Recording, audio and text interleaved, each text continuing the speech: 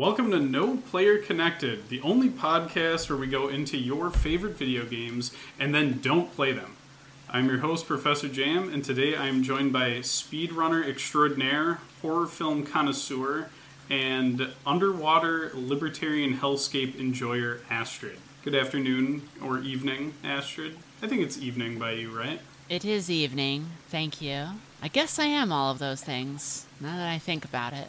That is an apt description. All right, good. I was hoping we'd start off on the right foot there. If you turned out to not be an underwater libertarian hellscape enjoyer, this episode would be really awkward. Yeah, it just turns out that I am. Luck of the draw. But we are hanging out in Fort Frolic today in the 2007 classic Bioshock. It hurts to say classic because I still remember when the trailers for Bioshock came out, but it was all the way back in 2007. For those unfamiliar, Astrid, could you give people a rundown of Bioshock, more as a game? Because I don't know if you could succinctly say what the story of Bioshock is. We'd be here all night. Bioshock is an immersive sim created by the same folks that did System Shock 1 and 2. This game is the spiritual successor to that franchise, since that franchise never got a third game. But as an immersive sim, it tells a story about your character who is unfortunate enough to suffer a plane crash over the middle of the Atlantic Ocean and survive as the sole survivor of the crash, but fortunate enough to find their way to a lighthouse, which, whoops, it's not a lighthouse. It is the entrance to the underwater city of Rapture, which was created by this objectivist philosopher and free market radical thinker, Andrew Ryan, who wanted to create the perfect utopia underwater. And then you arrive and you find that there is in fact a city underwater. A utopia it is not. It has been in ruin for at least a year, and the denizens of it are barely what you would call human anymore. And you're just trying to get out of there, trying to figure out how to survive when you're contacted by this dude, Atlas, who wants to help you get out, but also wants you to help him get his poor wife and child out of the city as well. That's all I feel I can say to briefly sum the game up. It is wild, and it is a big example of free market capitalism let loose, and this is the result when everyone there is a rich, entitled asshole who feels like utopia is where they belong.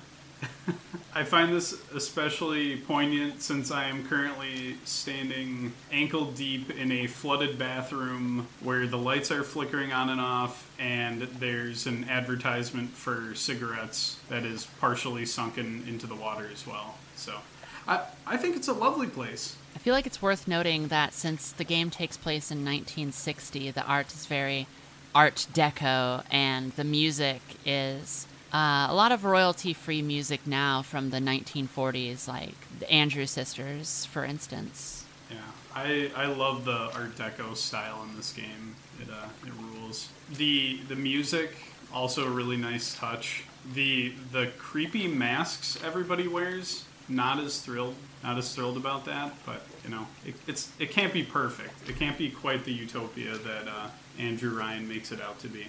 It's just barely missing the mark. As the water rises around everybody, that leads me to the first question I wanted to ask you about this crumbling city beneath the sea. Do you think, with just a few tweaks, or maybe even major changes, do you think that the city of Rapture that this game takes place in, do you think it could have been saved? Or was it just doomed from the get-go by its very premise? I think that the idea of a city underwater is possible. I think that any city built on the premise of we are the global elite who shall separate ourselves from the rest of the world and commit ourselves to the true existence of free market capitalism, they could have built that city anywhere and it would have failed. I'm sure that's happened. That's had to have happened at least once. I think there was a town where some libertarians tried to set it up, and I think bears destroyed it, or at least severely damaged it. I do not know, but it does not surprise me. Now, I've only played the first Bioshock. Did they ever, explain the first contractors and construction workers? How the hell did Andrew Ryan get people out here in the first place? There was actually a novel that was released shortly after the game came out that describes that exact thing. It also reads exactly like an Ayn Rand novel would read. So there's really all the love and understanding of inspiration for what Bioshock is and what it means is there in the novel, too. Is it, played straight? When you're reading it, do you feel like the author buys into Ryan's BS, or is it kind of, satirical? I suppose satire is the best way to put it, because I think that whenever you look through the game, you find the audio journals, and Andrew Ryan's audio journals are just him spouting some sort of philosophical nonsense that basically just equates to him yelling, "I sure do hate poor people." And that's about it. That's what it comes down to, because he will use these very flowery sentences that point a finger directly at the people most in need and saying, "I think they should die," pretty much. Or that they're leeches on society. I think if you said the word welfare in Rapture, they just execute you or something. Yeah, and if you say it too close to Andrew Ryan, I think he'd combust. Yeah. He's a guilty pleasure of mine because he is just so over the top. Last night I found one of those audio tapes, and it's him basically talking himself into how it's okay that he's made the Little Sisters, or, he's helped at least spread their existence and stuff. And yeah, he gets himself whipped up into this impassioned speech about his great chain that everyone's pulling. And he's like, "And their hands are right alongside mine." It's like, okay, dude, yeah. I think, child slavery is probably acceptable, so you're right. Well, to be fair to Andrew Ryan, they're definitely, it's definitely worse than child slavery. Let's throw that out there. There's never really been a term to define exactly what sort of monstrosity he's created, so how could he be a victim, or how could he not be a victim for not understanding something that's never been done before? Yeah, if you had incomprehensible wealth and nightmarishly flexible scientific powers, I mean, who wouldn't do what he did in his Absolutely. position? The free market called for it, if you think about it. So yeah, if there wasn't demand for mutated children and giant people in suits that sound like whales, then the market would not have supplied it. So there you go. How did Rapture fail? I have to ask, why did you pick Fort Frolic? Fort Frolic, when you said, "Hey, I need somewhere to go that is a very atmospheric location," my brain went into audio engineer mode and was like, okay, what is subtle but recognizable? And one part of me was like, Hephaestus might be, but there's all these whales that go by in Hephaestus, and they can just suddenly be very loud. And then Arcadia, there's all the trees and stuff, but I couldn't think of anywhere in Arcadia where you can just hang out and listen without a splicer just spawning on you all of a sudden. Yeah, I will say there are a couple splicers outside the bathroom, but they'll have to wait. But they are screaming incoherently in the distance. But I think that's part of the charm. Yeah, that's part of the experience. So I was trying to think of something like that, and Fort Frolic came to mind. Not only that specific, the audio engineer brain activating, but also Fort Frolic is probably my favorite part in the game atmospherically anyways, of just artistic white privilege at its finest. Yeah, I was going to say, is it the, I literally just saw him, but I forgot his name already. It's not Cohen, is it? Yeah, Sander Cohen. I was going to say, do you particularly enjoy him as a character? Yeah, he's the worst. I love him. Is he worse than Andrew Ryan? It's hard to compare one kind of evil to another. Andrew Ryan straight up believes that because of the money that he has, he is this entitled to be as basically fascist as he is. And for him, capitalism is king and it matters, and that's what's important, and that's all that things should be. At best, you can call him misguided. Sander Cohen is more sociopathic in the sense that he sees art in everything. And when Andrew Ryan was just like, this is a city where the artists need not fear the censor, he straight up was like, I can make snuff.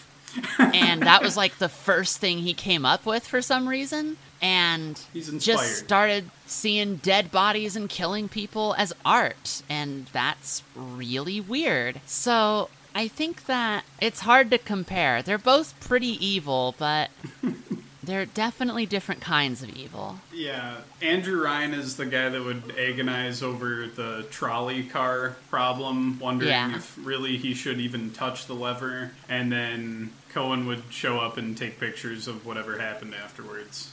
Well, Sander Cohen is the one who tied them down and is filming the Andrew Ryan's choice. Fair. That is fair. Who is your favorite, and I guess Sander Cohen would be maybe in the running here in this category, but who's your favorite, like, tertiary character? Because I know Andrew Ryan and Frank Fontaine are, like, I would say pretty clear, like, big characters in this game, but are there any, like, people that show up in one or two of the tapes that you particularly like? In the tapes? Or they don't have to be in the tapes, I suppose. If I couldn't choose Sander Cohen, I would probably choose Dr. Steinman. Oh, that's a good pick. Is it just the same, like, over the top, like, I'm freakishly evil type deal? Well, I feel like Dr. Steinman is the example of someone who thought he's almost like the Boromir character. You have my attention.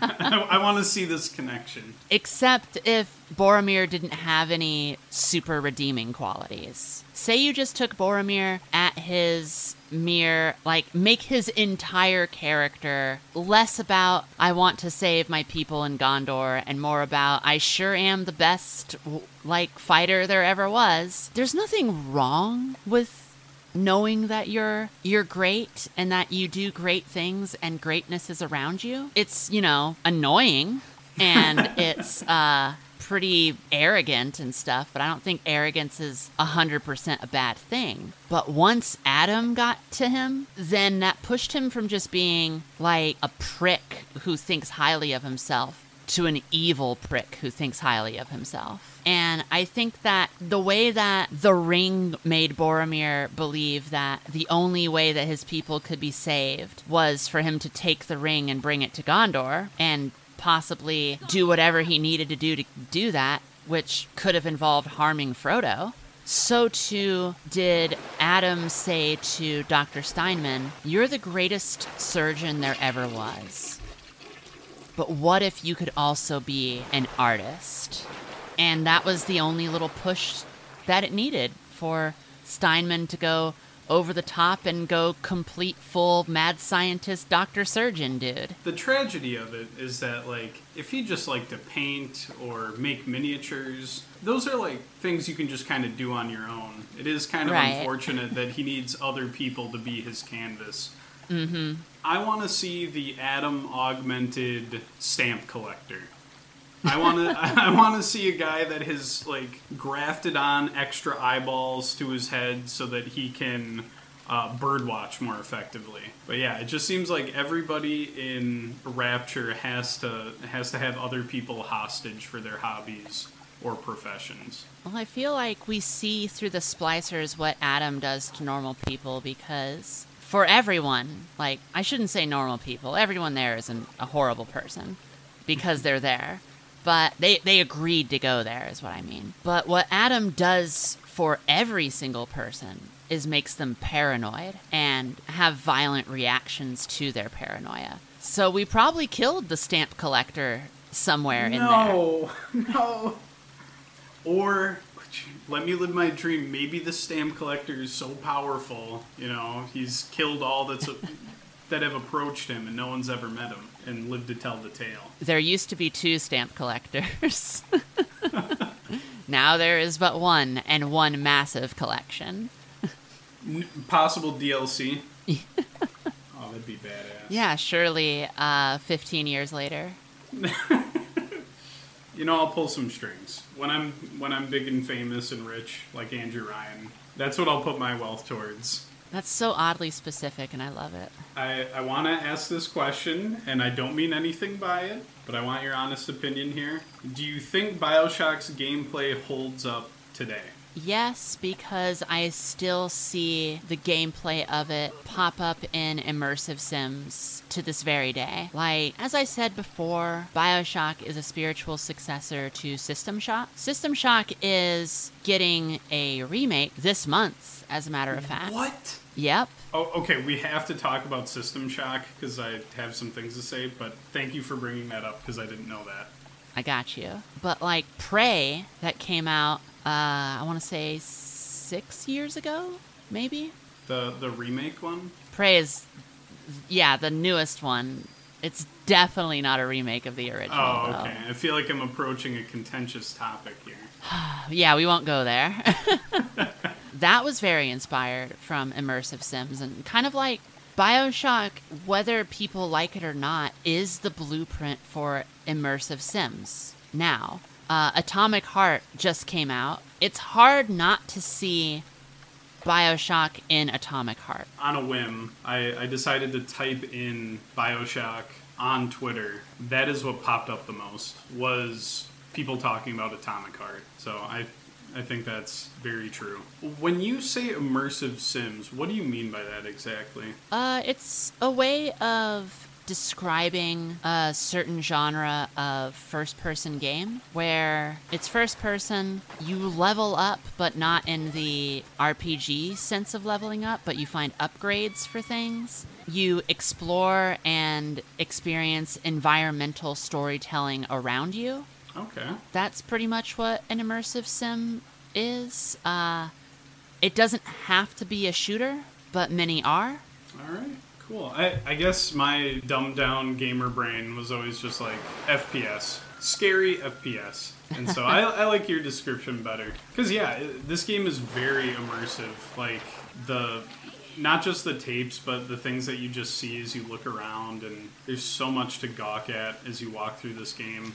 I'm a sucker for, and I know this will sound really specific and odd too, but in-game advertisements. I think I discovered my love of that when I was playing through Dead Space, and I was just looking at ads and posters and stuff. Mm-hmm. And since this is a libertarian hellscape underwater, there's ads all over the place. And so I just love looking at Rapture and imagining, like, what did this place look like when it was functioning, in massive quotation marks? Functioning. I like that term. So I'll start using it and pretending like I know what it means. And then I'll message you really quickly and be like, Astrid, I'm going to need you to jog my memory. Yeah, basically it's a first-person game with environmental storytelling, and as you progress through it, there's RPG elements, but not strictly like, oh, I leveled up, let me throw points into my strength, but rather, ooh, an upgrade for my grenade launcher. Or the photo system, which I feel like I grossly underutilized the first time I played this. Oh my god, if you use the photo system to death and you play it on hard with that, it's just basically turns the game back down to normal. And I'm playing on normal, and I started using the photo system, and I'm in Weenie Hut Jr. now. Yeah. Yeah, like you can just one-shot people now. I guess that brings me to something I wanted your thoughts on. Do you think that all the different elements of this game gel well together? Because there's the gunplay, you've got the photo system, there's hacking, there's crafting, there's the plasmids. Do you think that's all a cohesive gameplay experience, or do you think they were overly ambitious? I mean, that's what I come to expect from immersive sims, is everything you just said. Literally the only thing I don't like about Bioshock is that enemies respawn, and you don't get a break from combat when I would like one every once in a while. Same. You know, the first time I played through this, I went through kind of quick, and so I didn't do a whole lot of backtracking or sightseeing, but on my journey to to make it to this specific bathroom that you sent me to. A few times I was like, oh, hey, I'd love to check things out, and then some freak would jump off the ceiling and ambush me again. And so I really didn't think that was in vogue at this time. Was this around the time that Call of Duty started really leaning into the infinite respawning enemies until you get past a certain point game design choice? I haven't played enough Call of Duty to be able to answer that question, I'm afraid. That is probably for the best.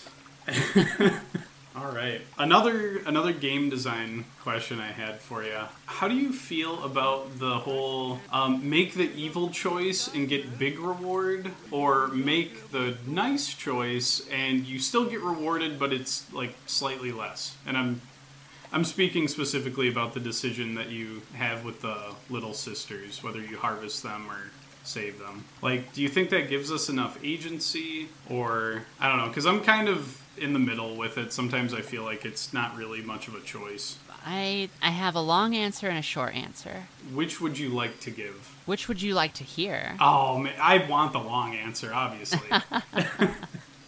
Well, basically the short answer is I don't like it. The long answer is... Yes! This is perfect. We get both. I get the little tease there. I don't like it. Now I'm going to tell you for 50 minutes why I don't. That's perfect. Mm-hmm. The long answer is I like it in Bioshock because it's not actually that way. The moral choice is better than the immoral choice, because if you save every single little sister, you get better shit anyways. Can you elaborate for folks who aren't familiar and who may be in the room with us right now? It's me. I'm people. So if you decide to harvest the little sisters, you get 150 Atom, which is a lot of Atom. You can do a lot of upgrading and stuff with that. If you decide to save them, you get 80 Atom. If you save 3, though, every 3 little sisters you save, Dr. Tenenbaum rewards you when you go to the Gatherer's Garden next time, and you get, I think, 200 Atom, plus a plasmid that you can only get through doing this path that you're doing, and I think you get a tonic that you can only get through doing it. I think it's different every 3 that you do, but you always get like that huge boon of Atom to kind of like make up for what you were doing as well. So I like that in Bioshock they kind of set you up with this, no, make the greedy choice, but then you end up being rewarded for making the righteous choice anyways. What's even the point of being evil? It's messed up. I think the point of being evil is that if you're short-sighted enough to never try the good route, then you never see the benefits of it. And you just immediately get the instant gratification, which is the capitalist dream. Are you telling me this game has messages and stuff? Maybe a few. I thought this was before games got all political, Astrid. when we could just sit down, play video games, and there's no message. Like, Metal Gear Solid, again. Yeah. Why did that get so political suddenly? Suddenly, yes. I remember back when Metal Gear was, nope, I can't do it. I tried. God, video games. Oh, I wanted to ask you, and this kind of fits in with the little sister thing, because I have some thoughts on Mr. Fontaine, or Atlas. Oopsie, if anybody hasn't played this before. God. I wanted to talk about the twist. Was the twist spoiled for you way back when? If you play System Shock, the twist is already spoiled for you.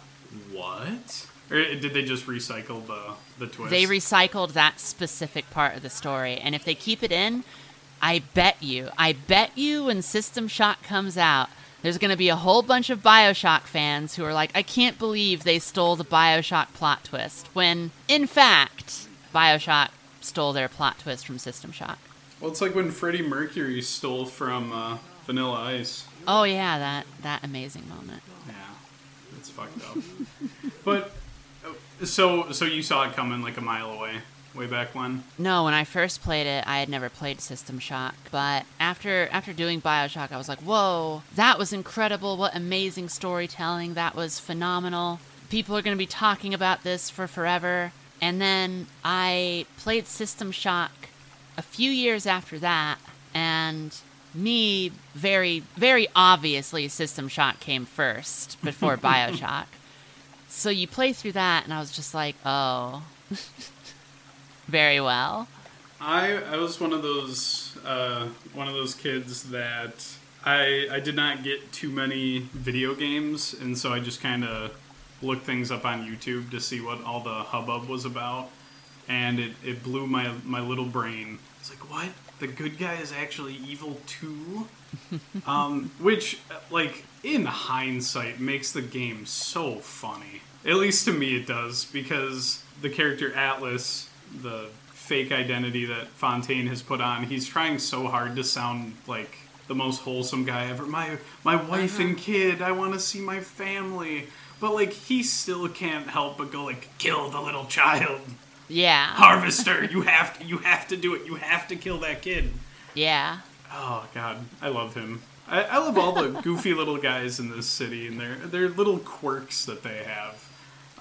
Like harvesting children and acting really sad when their family blows up. It's a real treat. So you weren't shocked at all, or you weren't, like... When I first played it, yes. I definitely was, because I had not played System Shock until that point, but now people will just be like, Astrid, isn't that... You love Bioshock. You love Bioshock so much. Isn't that plot twist so incredible? And I'm like, yeah, it is. I guess it is pretty cool. Yeah.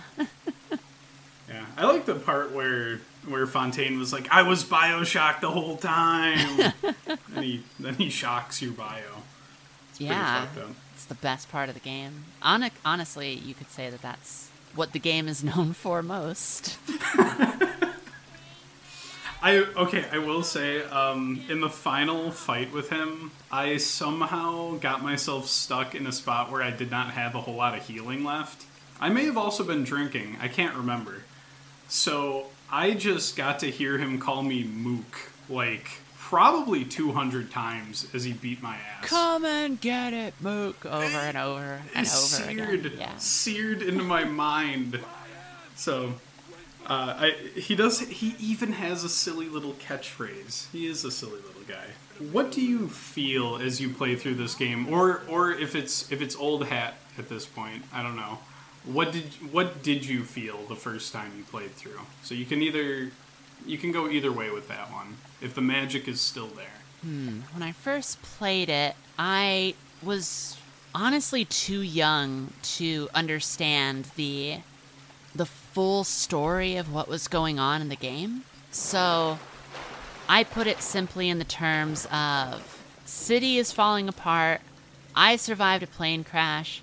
I'm trying to get out of here. Crazy people are trying to kill me. And turns out my friend was actually my greatest enemy. I'm trying to save all of these little sisters, trying to do the right thing. And then the end is like, whew, I got out. Everything else just went right over my head as a kid. I like listening to Andrew Ryan talk. I'm just like, oh, geez, man, I'm sorry this happened to your city. Like that was all I thought as a kid, and I didn't really like when I hear there's the architect who was in charge of making things, and he made an audio tape to Andrew Ryan to explain to him why they need funding to fix one of the walls. And as a kid, I was just like, oh no, the structural problems happened sooner than anyone thought. I wasn't like, this is a systemic problem that is a result of capitalists being capitalists. So I appreciated it more and more as I replayed it as I got older and was able to fully understand what was happening in the game. So my appreciation for it has increased over the years. Okay, that rules. That first playthrough though, like that's really awesome. Damn, these statues look cool. What does that big banner say in the beginning? No gods or kings, only man. Yeah, and it's this giant like gold statue of the guy who founded the place. Yeah. And everything bends to his whim. Mm-hmm. You just think, oh, cool statue. Yeah. That must be a good guy. Admittedly, when I first saw that, I was just like, that's a cool phrase. No gods or kings, only man. And I was like, that's a cool catchphrase. This guy came up with a cool catchphrase right there. And the whole thing of when you're going down in the bathysphere to get to the city, and he says, is a man not entitled to the sweat of his brow? And he says, no, says the man in Washington, it belongs to the poor. No, says the man in the Vatican, it belongs to God. No, says the man in Moscow, it belongs to everyone. And so me as a kid, I'm just like, no, you're right, Andrew Ryan. I should have my sweat. I hate that, because that's what it did to my teenage brain, too. Yeah. I was like, yeah, you know what? You fuck all those guys. I'm 12. I understand politics and society now. Yeah, fuck those guys. I'm going underwater. yeah. And it's so funny looking at that, and I'm just like, yeah, you would have to be a fucking child to believe this man. Literally. I've been a child and believed this man. It should be mandatory in our education system for every child at the age of 14 to play through Bioshock, have it recorded, and then you have to play it when you're, 25, and then review. Have your views change? What do you think? Yeah, it's... I love that. And to go back to that statue, I think that's like a perfect reflection of who Andrew Ryan is. Mm-hmm. He just looks at this slippery slope, and he grabs a fucking sled, and he's like, this is a perfectly free society. I killed you. My bad. And if you don't do exactly what I say, I'll make your life hell. You're free, by the way. Yeah, it's because Andrew Ryan the character himself is inspired from Ayn Rand, who founded Objectivism, which is art fascism, I guess you could say. Which is Ayn Rand wrote this book called The Fountainhead, which is just one of the most miserably fascist things I've ever read. And it's a fictional story about this architect who was too amazing of an architect for people to take him seriously. Anyways. What does that even mean? Because Ayn Rand is fucked up. But anyways, okay. There's a part where two of the main characters are looking out across the water at, I think it's New York City. I might be wrong, but it's some kind of city, American city.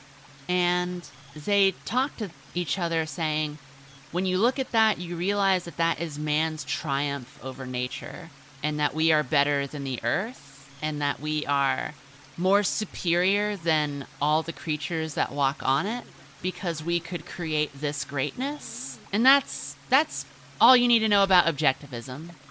That is one of the most head up their own ass pieces of dialogue I think I've ever heard. I can't wait to read it. I'll suggest it to my book club. It sounds lovely. Well, hey, I think we indirectly... Well, this is kind of up to you. Yeah, maybe we answered this question, maybe we didn't. What do you think is the message of this game? If you had to pick one central one, I know there's a lot going on in this game, but if you had to pick one central message, what would it be? Honestly, just pure, unfiltered absoluteness of free market capitalism does not work. It's badass. And I think that's the message of the game. Well, I think it's Underwater City cool. So, agree to disagree in the marketplace of ideas. Fair. Yeah, but what about that big-ass drill that the Big Daddies have? Like, come on. I bet they do a lot of drilling. Oh, it's for killing people? Oh. Weird. Okay, this is like a total dork thing to say. Everyone can put in the nerd emoji. But you'd think that in Rapture, they would, like, really be anal about pointy objects and drills and guns, considering, like, any given rocket or enough bullets could just flood part of the city. Why are there turrets with rocket launchers in this place? Because it has something to do with, at some point they mention that crime becomes a very big problem in Rapture. And I don't see it. right? And a big part of that crime is because people realized that biologically, because of Adam and everything, they could basically do whatever the fuck they wanted. So people who weren't necessarily splicing themselves up would have to think creatively, and so capitalism strikes and goes, are fucking super mutants who do 17 backflips and can hang from the ceiling by the cups they've developed on their fingertips breaking into your store and stealing stuff because they've lost their minds? Introducing the rocket launcher turret. The invisible hand of the market. Yeah. It just works. It just works. Anyway, all the oxygen's going away because Andrew Ryan killed all the trees. What? I love him. He's such a goofball. He's fuck you guys. I'm taking my ball. I'm going home, and also all the oxygen's gone. I'm gonna go play golf in my office. Yeah, pretty much. I like how we've had all these really nice, deep conversations about the meanings of things, and then at the end of my list of questions about the game itself, I just have, if you could have any plasmid in the game in real life, which one would you pick? I think telekinesis comes in handy pretty well. Where's the remote? Under the couch? Let me just lift the couch with my mind. God, and see now I'm a fake fan. I don't know all the plasmids, but what about the Big Daddy one, you know? Hypnotize Big Daddy? I feel like there's not enough Big Daddies in my life, though. Yeah, that's the thing. Same. I don't know how useful that one would be. You can find who the psychopaths are who answer insect swarm. Just go, oh. What the what the fuck? Telekinesis might win, yeah. The more I think about it, I don't need to electrocute people that much in my daily life. I think if I couldn't choose telekinesis, though, I'd probably go with Cyclone Trap because, of course, that's just put a little whirlwind under someone, watch them shoot 10 feet into the air. Could I do that to myself so I could fly? I'm picking that one. Don't even give me an answer. I either fly in a controlled fashion or I don't, and then I won't have to worry about it. Well, Enrage is pretty good, though. Just be like, I'm bored, and I'm on the subway. You want to fight everyone on the subway now. No. I'll pick that one or the Big Daddy one for comedic effect. See who responds to the Big Daddy siren call. Yeah, just start throwing it at people in, like, a Michaels or something, and if one suddenly runs over to you and starts protecting, you're just like, ooh, that's a daddy. Check it off on your clipboard. All right, This is a Big Daddy, scientifically speaking. Okay, you mentioned System Shock. I sure did. And that's happening this month, March. Yep. 2023, year of our Lord. Should I get it? You know, I enjoyed Bioshock a fair amount. Do I get System Shock Remake? I would say yes. And part of the reason is I think it's like, if you like Bioshock, you'll like System Shock. But I didn't used to be able to say that. Because really? System Shock, to put it bluntly, has not aged well.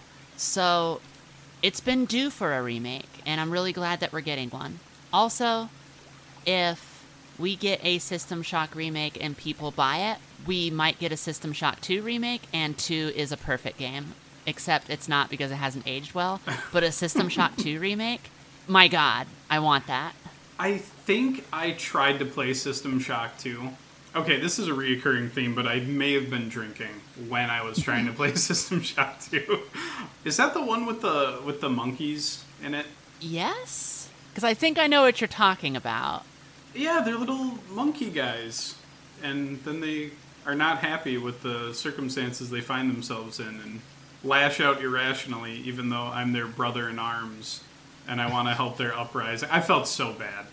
I did not want to fight the monkeys. I wanted to help them. But I did not complete System Shock 2. I get lost easily, and I found myself getting looped around a little bit.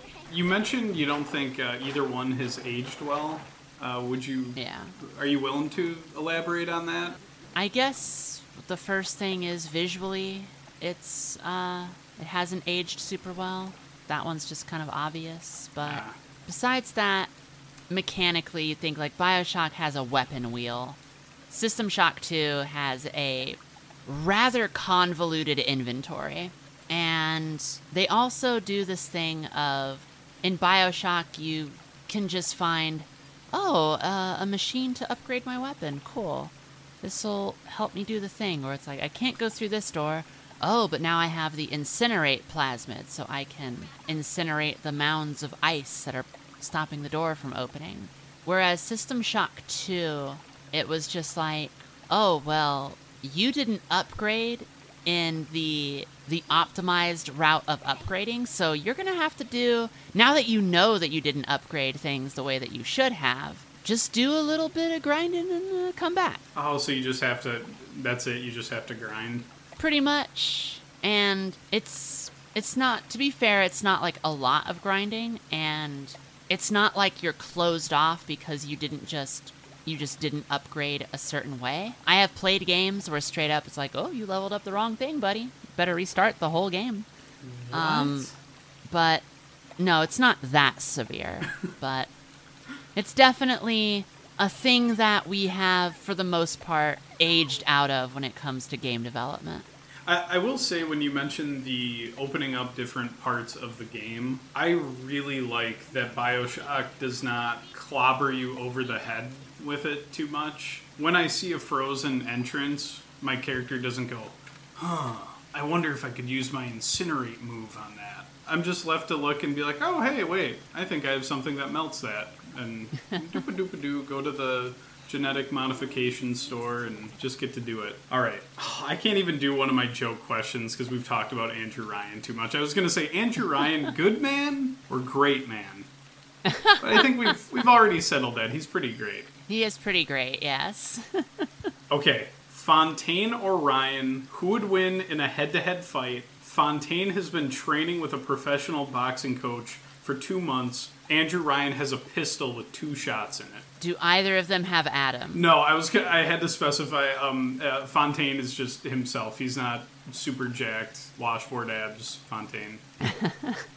And you can pass if this is too political, you know. I think it would depend on, if Fontaine surprises Andrew Ryan's going down. But if Andrew Ryan surprises Fontaine, Andrew Ryan thought that he had Fontaine killed. Like, he ordered his execution, basically. So, the only thing stopping Andrew Ryan from pulling the trigger himself was how it would look politically. So, it wouldn't be a hesitation of, would Andrew Ryan be able to do it? He absolutely would, not only if he had to, but he definitely wants to anyways. And Fontaine wants to kill him too, so I guess it would just depend on, like, who finds the other person first, because Andrew Ryan's not going to hesitate pulling that trigger. Fontaine will kick his ass, though, in, like, a fist fight, though. I'll put this forward. I think Fontaine can sneak up on Andrew Ryan. I don't think Andrew Ryan has a stealthy bone in his body. I think he will, at the last minute, be like, the demand for this bullet in your head is meeting the supply of the bullet in my gun. And then at that point, Fontaine has put his fist through his teeth. That is fair. What is the ethical amount of Little Sisters to harvest? 0? Interesting. Okay. I was really hoping I could get a reaction out of you with that one, but damn, you have morals. I wanted to switch over to the more Astrid-specific questions. You're obviously well-versed in horror and have played a ton of really awesome video games. Have you ever shared, like, what really got you into horror? When I was 9 years old, I saw The Shining. Oh my god. I enjoyed it. I liked it and everything, but I didn't really understand what was going on. But I wanted to watch a horror movie for Halloween because that's what grown-ups did. So, okay. I watched it. And then after that, Halloween came again. I watched the Amityville Horror. And these were classics, things that, people said that needed to be watched. And I didn't really care all that much. Like, They were spooky and whatnot, but it was fine. When I was 11, my dad said, "You're 11 now. You get to watch The Exorcist." So I did. And in that instance, The Exorcist scared me more than any of the previous 2 movies, and I thought about it for days. And I realized that nothing had ever made me feel that way before. And at that point, I got in my head, I want more. And I started looking at every single, what is the quintessential horror movies that need to be watched? And I watched all of them pretty quickly next to each other. And then I was like, who are horror writers? Who are horror novelists? I need to read those. And yeah, by the time I was like 16, I was really, really into horror. And I had already known quite a bit about it. Damn. You have like an actual origin story. That's badass. When I was like 10, I was channel surfing and I saw Chucky on screen for about 2 seconds.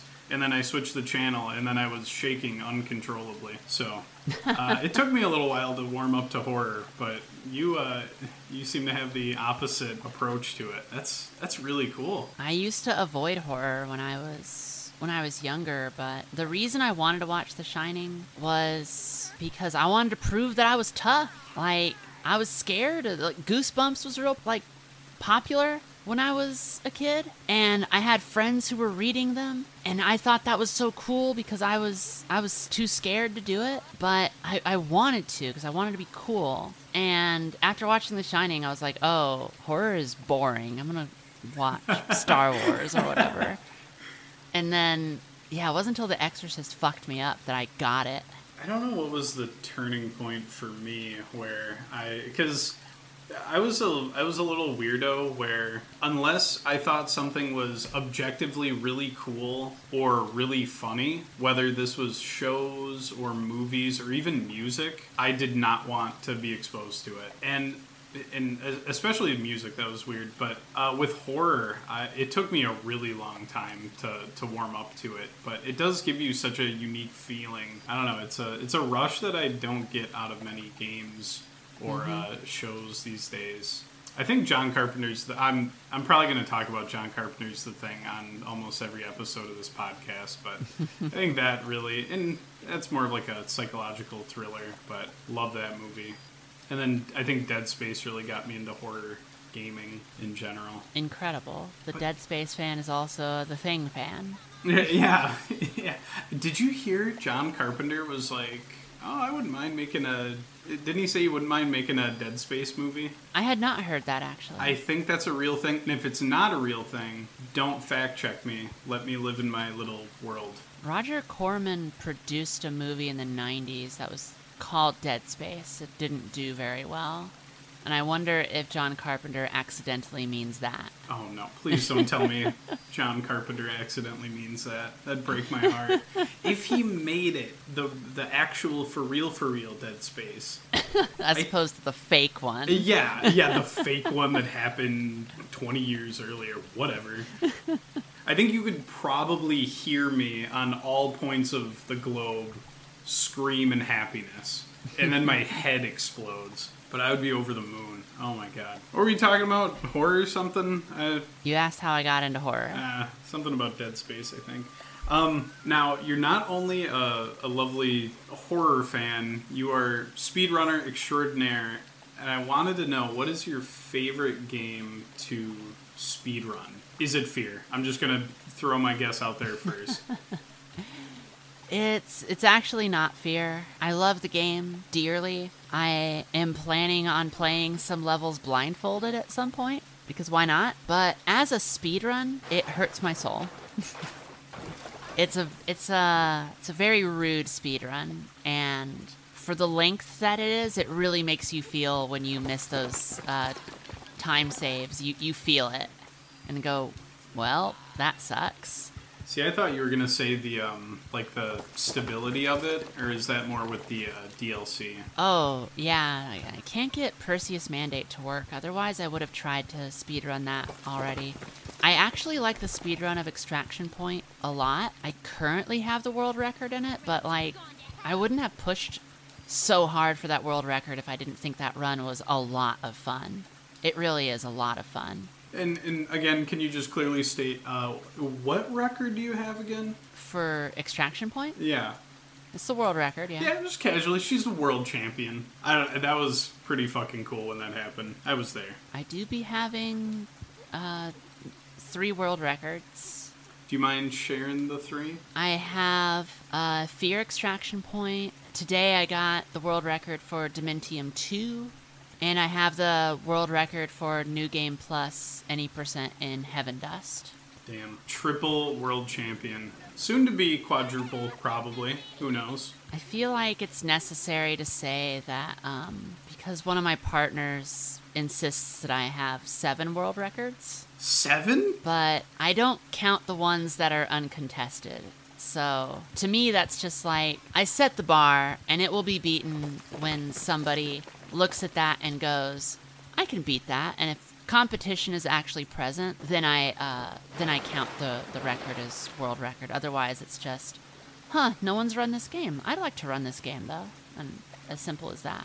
If someone wanted to get into speedrunning and they wanted to dip their toes into it, what kind of advice would you give them? Think to yourself, what is a game that you can play from front to back more than a couple dozen times and still love playing? That is the game that you should start with. And I would also say, when you find the game, find one that actually has a community of runners behind it already. Don't start with a speedrun that doesn't have any runners. Be in the community. Get in there and say, hey, I want to start running this game. Is there anything I should know? Speedrunning communities love other speedrunners who are new, and they're far too eager to help out and give tips and link you to videos that show certain skips happening. And if you have questions, there's going to be people there who will answer them. Start with that first and then work your way into very obscure ones if you want to, because maybe you find out that you don't like running super popular games. I know that I don't particularly like doing that. But start with one with a community and get involved in that community and learn what they know and try to do what they have done. Learn from the best, as it were. And with that, I'll take over the Dead Space 2 speedrunning record. If I'm being completely honest, I looked at it and I was like, I'll do this in the summertime because there were like so many cool videos. And you're right, there's a lot of resources out there if there's an active community behind it. But I was like actually overwhelmed. I was like, I have to learn stuff? I can't just play the video game? And I love Dead Space 2. That is like probably one of the only games I can play over and over again. Mm-hmm. I'm not big on replaying things. I don't know. Well, here's the thing. I say, because this is what I did with every game that I've speedrun, when I'm like, I want to try this out for a speedrun, I play through the game again and try to just do it as fast as I possibly can, not looking up anything, not looking at strategies. I just try to go as fast as I can. See what happens. And then think to myself, with what I know, am I willing to do this a couple dozen more times to push for the fastest possible time that I can get? If the answer is yes, I go, cool. What's the world record? And then I look at that and see how close I am to that. And if I'm not far off, I might go, ooh, let me just look at what they've done. And then it's just a matter of looking at that and going, yeah, I bet I can also do that. I bet I can do it faster too. But if it's like someone grabs a pot and puts it in the wall, they shoot into space, and then they end up landing in a certain spot. Before they do, they're on 3 levels ahead. Those ones you go, oh, I need help. The old pot wall space catapult skip. Tale as old as time itself. Yep. There's a little, I don't know if it's quite that extreme, but there's something in Dead Space 2 called the cup skip, where you attach a bomb to a little plastic cup because there's debris all over the place, and then you have to kinesis it over a barrier that normally, obviously you're not very mobile in Dead Space 2, and then your bomb attached to the cup blows something up way ahead of time. And that was kind of my big moment of like, I need to actually put in time here. Yeah, I can't just go fast normally. I have to master the cup. It also depends on whether the run that you're doing is what category it's in, because some people, for instance, Elden Ring has been beaten in 3.5 minutes. That involves going out of bounds, because of course it does. Some people don't like that. Some runners don't appreciate that, and a lot of people don't particularly like watching runs that are like that either. So you go, no, I want to play the game when I go as fast as possible.